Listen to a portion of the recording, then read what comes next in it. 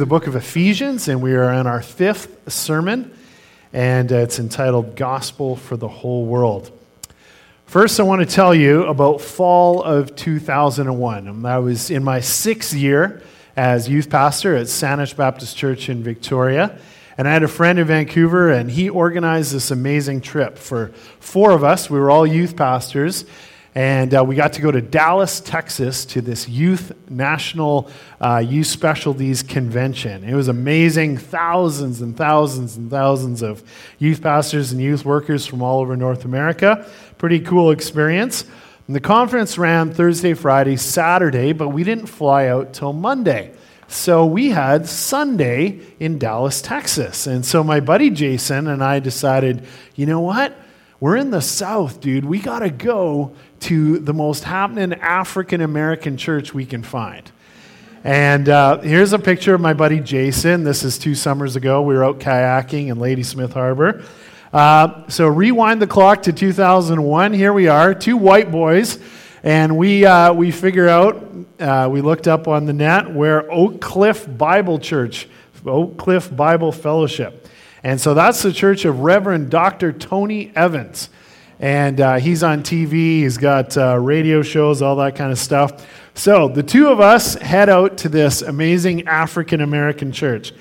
And it was one of the first times in my life where I realized, oh, this is what it's like to be the minority. The 2 of us walk in, and if you've ever been to an African-American congregation, especially in the Deep South, they love to dress up for church. And the guys have hats on and rings and necklaces and sport coats, and everyone's just dressed right up. The women in fancy dresses, lots of bling. And there's Jason and I in like our 2000 era khaki pants and a dress shirt. And we just stood out so much. But the people were amazing. They just welcomed us in, and they're like, hey, white boys, are you lost? We're like, no. I said, we're actually Canadians. We're down here. We wanted to be with God's people down here. Oh, welcome. And they made a room for us, and they're like, make room for the white boys.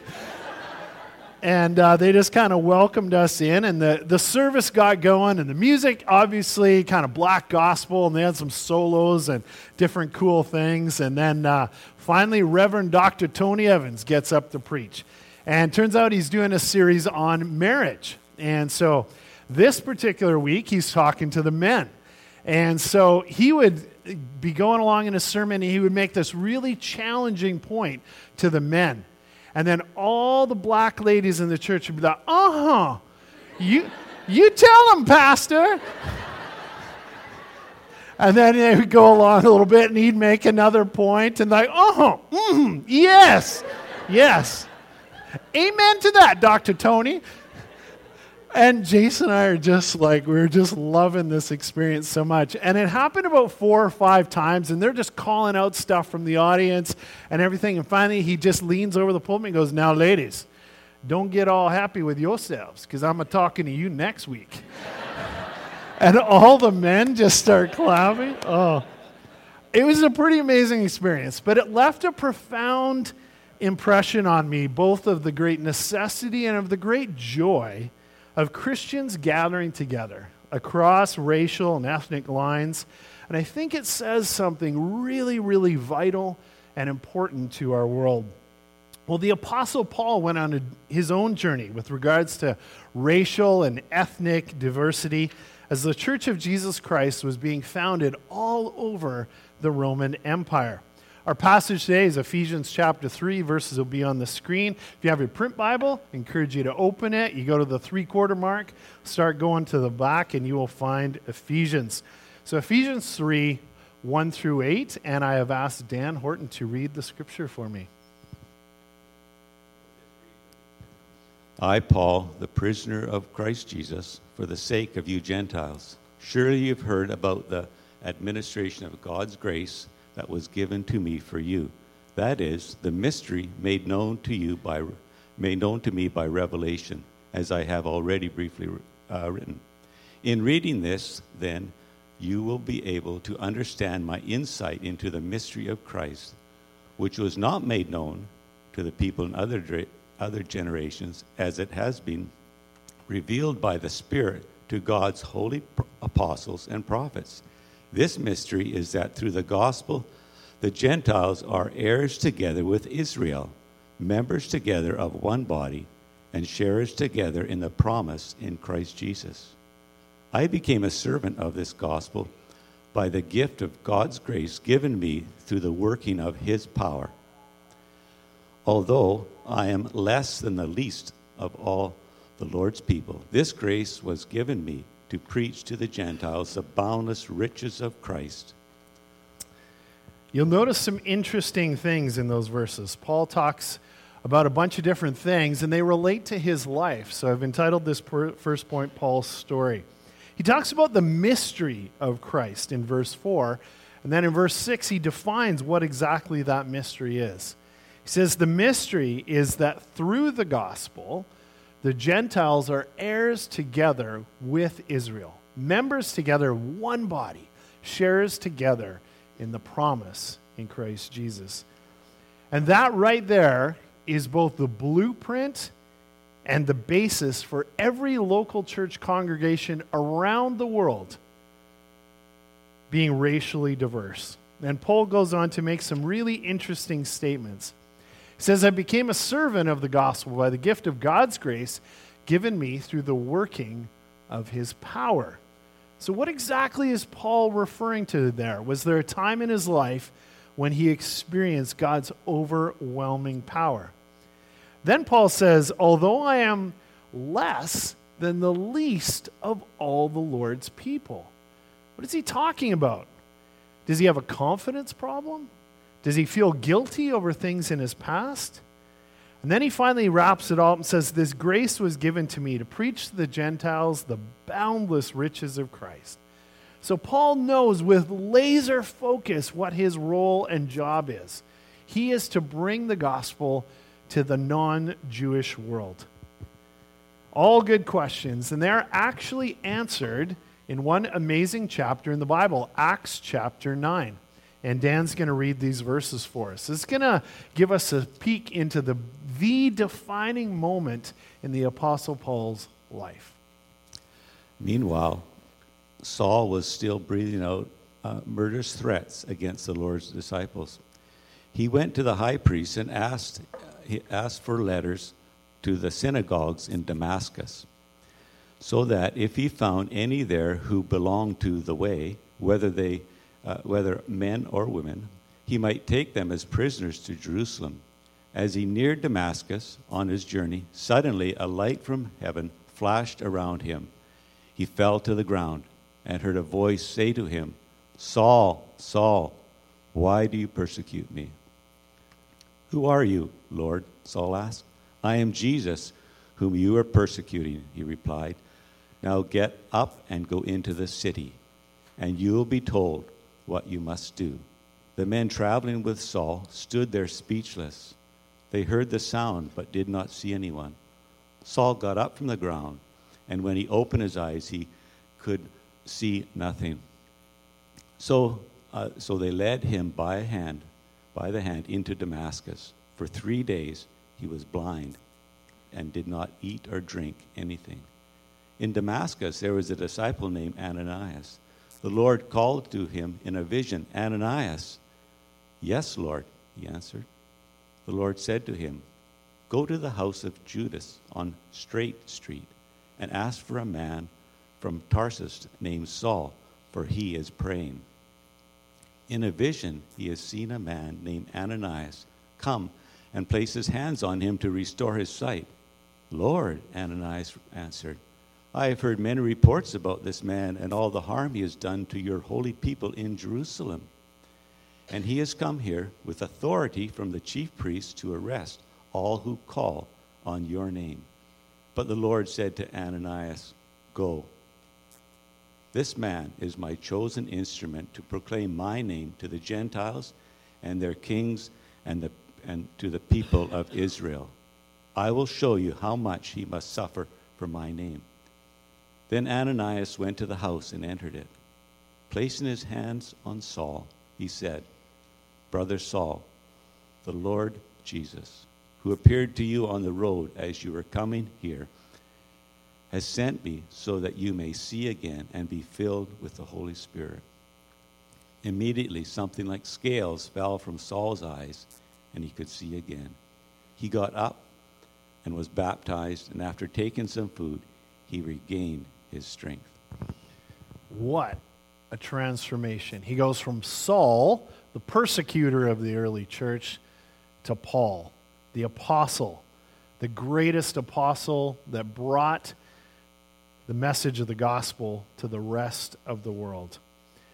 On that road to Damascus, Saul was struck down, the blinding brilliance, seeing Jesus in all of his glory. And it caused Paul to do an absolute 180-degree change.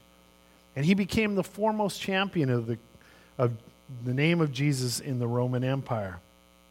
And he really did go from Saul, the well-meaning but off-track Jewish zealot, to the apostle to the non-Jewish world. He really changed his mindset. He went from, we are the small, persecuted Jewish minority, to maintain our faithfulness to the one true God. We need to shun the outside world and the culture, to the realization of that profound mystery that through the gospel, the Gentile are heirs together with Israel, members together, one body, shares together in the promise of Christ. What a radical transformation. And to some degree, each and every follower of Jesus, each and every Christian around the world needs to go through a little taste of that transformation. Following Jesus means by necessity that we lose our prejudice, our racism, our fear of the world and culture, and become missionaries like the Apostle Paul, open to seeing how Jesus speaks to people and reaches them, even in the midst of the brokenness and moral decay of their own culture. Jesus is creating a beautiful thing in the church as long as you and I don't stand in the way of his work. Well, from that incredible challenge, Paul takes us deeper. At first reading, these next two verses are a bit confusing, but I'm confident we can work through them this morning. Dan, read us verses 9 and 10. And to make plain to everyone the administration of this mystery, for which for ages past was kept hidden in God, who created all things. His intent was that now, through the church, the manifold wisdom of God should be made known to rulers and authorities in the heavenly realms. There was a pastor in the state of Florida, which gets a lot of hurricanes, and it was his brand new first Sunday on the job. And they introduced him, Pastor Reverend Andrew Jensen, and his family to the congregation. They did that in the service. And at the exact same time, there'd been a massive hurricane in another part of Florida. And so this church was raising money to help the victims of this hurricane. And so kind of the two events coincided, raising money for the hurricane and Pastor Andrew's very first day. And so the church secretary was working on the bulletin, and she did really well on page 1 and really well on page 3, but she forgot to put in page 2. So when people arrived at church that morning, this is what they read. "Welcome to the Reverend Andrew Jensen and his family. The worst disaster to hit the area this century. The full extent of the tragedy is not yet known." Now, sometimes little things like, oops, I forgot to print page 2 of the bulletin, can have bigger effects. And that's what we kind of see in these two verses. And in order to fully understand these two verses, we have to ask and then answer some tough questions. But there's a beautiful payoff at the end. So, first question. Paul keeps talking about the mystery and then creation. So how do those two things work together? Then Paul mentions the manifold wisdom of God. What in the world is the manifold wisdom of God? Is that another way to kind of refer to what he's just talked about, God's whole plan of salvation? Or does he mean something different? Third question. He mentions the rulers and authorities in the heavenly realms. What are we talking about? Is that kind of angels or maybe archangels, the really amazing ones that seem to be kind of even over top of the regular angels? The book of Revelation mentions 24 elders falling down before the throne of God. Is that what he's talking about? Or have we got it all wrong? Is it Satan and his demonic forces? Are those the rulers in the heavenly realms? And finally, how does the church proclaim to whoever these rulers are in the heavenly realm? What role does the church have in proclaiming to them? That seems really odd.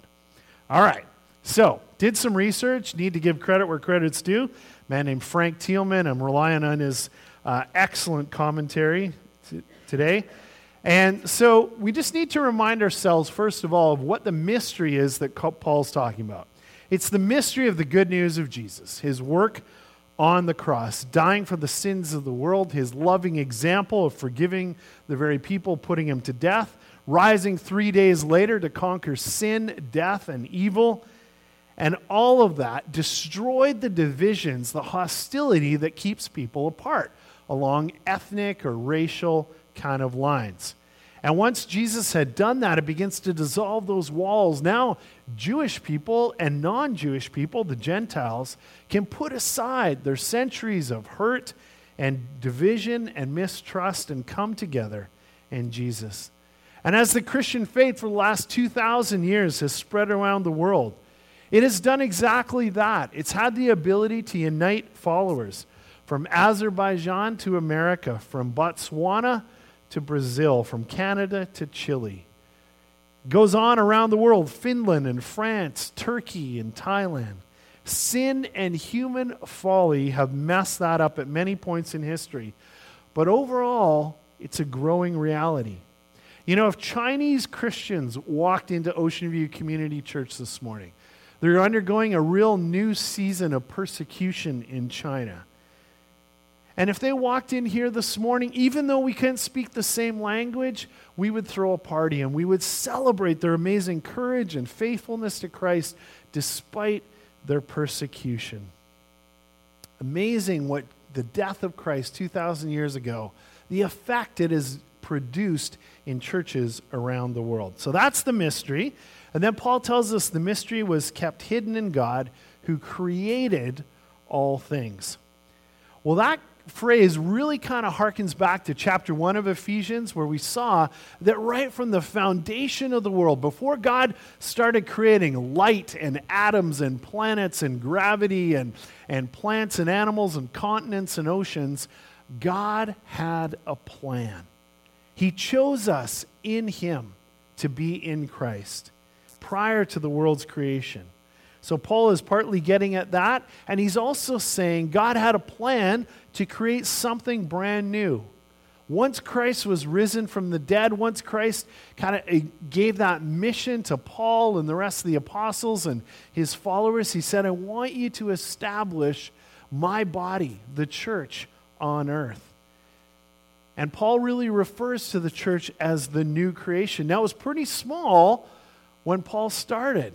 He went all around the Roman Empire planting these small churches.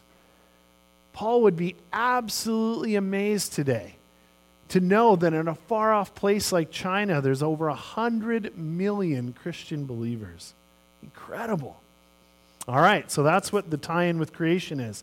Then we come to this idea, the manifold wisdom of God. That's not a word we use a lot. Manifold. Maybe when we talk about an exhaust manifold. Takes all the exhaust from the different pistons, puts it into one pipe and out through your exhaust system. Well, that's a little bit, oh, thank you, Katrina.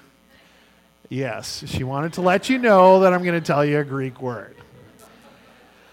I think I should give her a, never mind.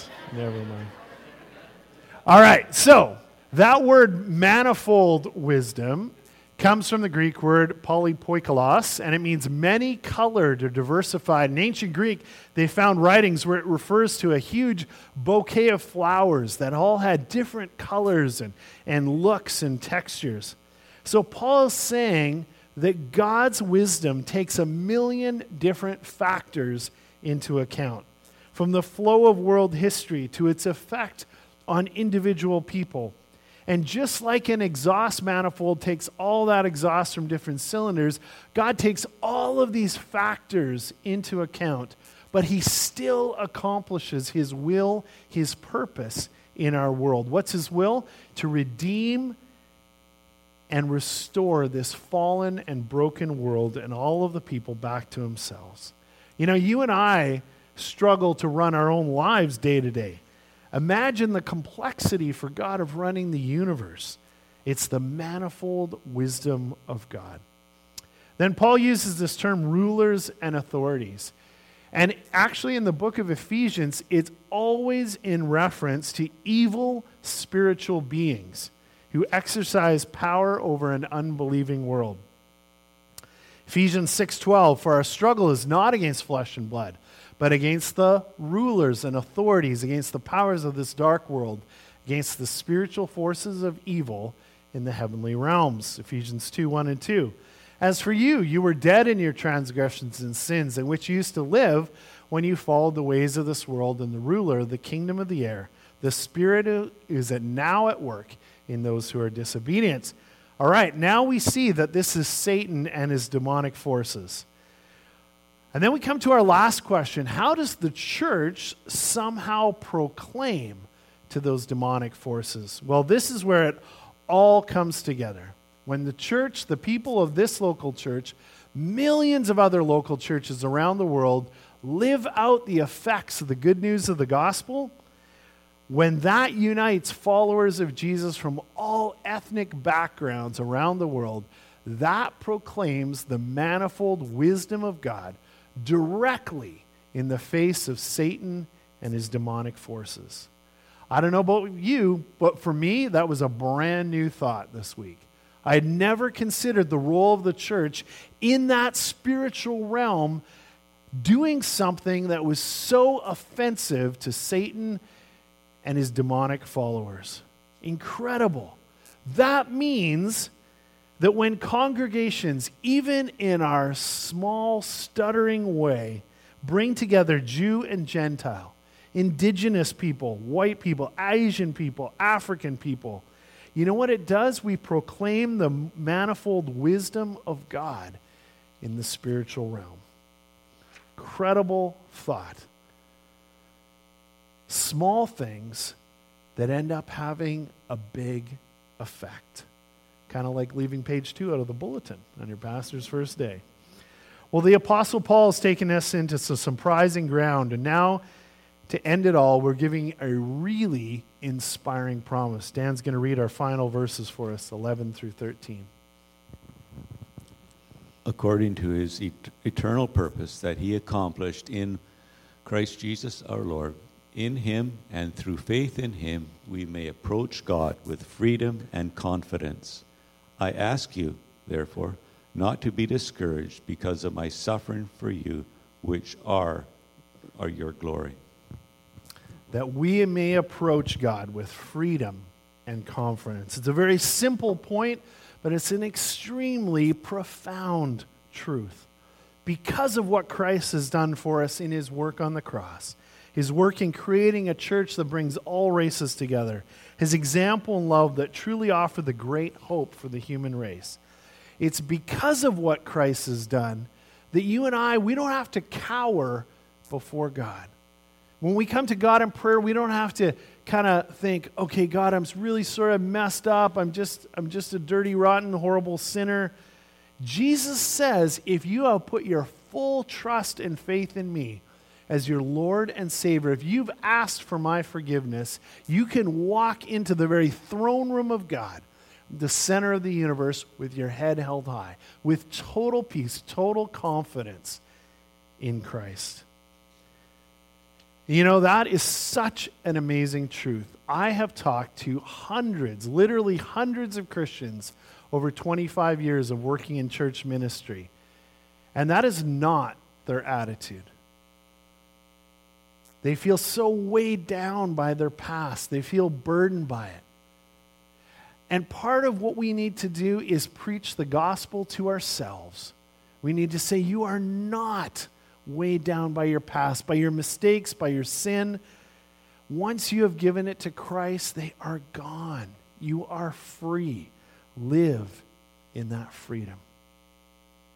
In 1838, the slaves in Jamaica received the Proclamation of Freedom. And in order to celebrate all those Jamaican slaves, they made a coffin out of mahogany wood. And into that coffin, they invited the crowd to come forward and put all the symbols of their slavery and oppression. Some people put whips in that they had been whipped with, the irons that held their hands and legs, coarse, awful shirts, frocks and shirts they were forced to wear, handcuffs in some places. They placed everything into these coffins, and they nailed the lid of the coffin down shut tight. And at the stroke of midnight, as they celebrated, they lowered that coffin into its grave. And thousands of people celebrated their freedom. And you know what that crowd did? They all joined hands and they sang the doxology. And that is such a beautiful picture of the Christian's buried past and our joy, our freedom. We may approach God with freedom and confidence. May God give us the grace to continue to become that kind of church. Amen? Ian, come and pray for us.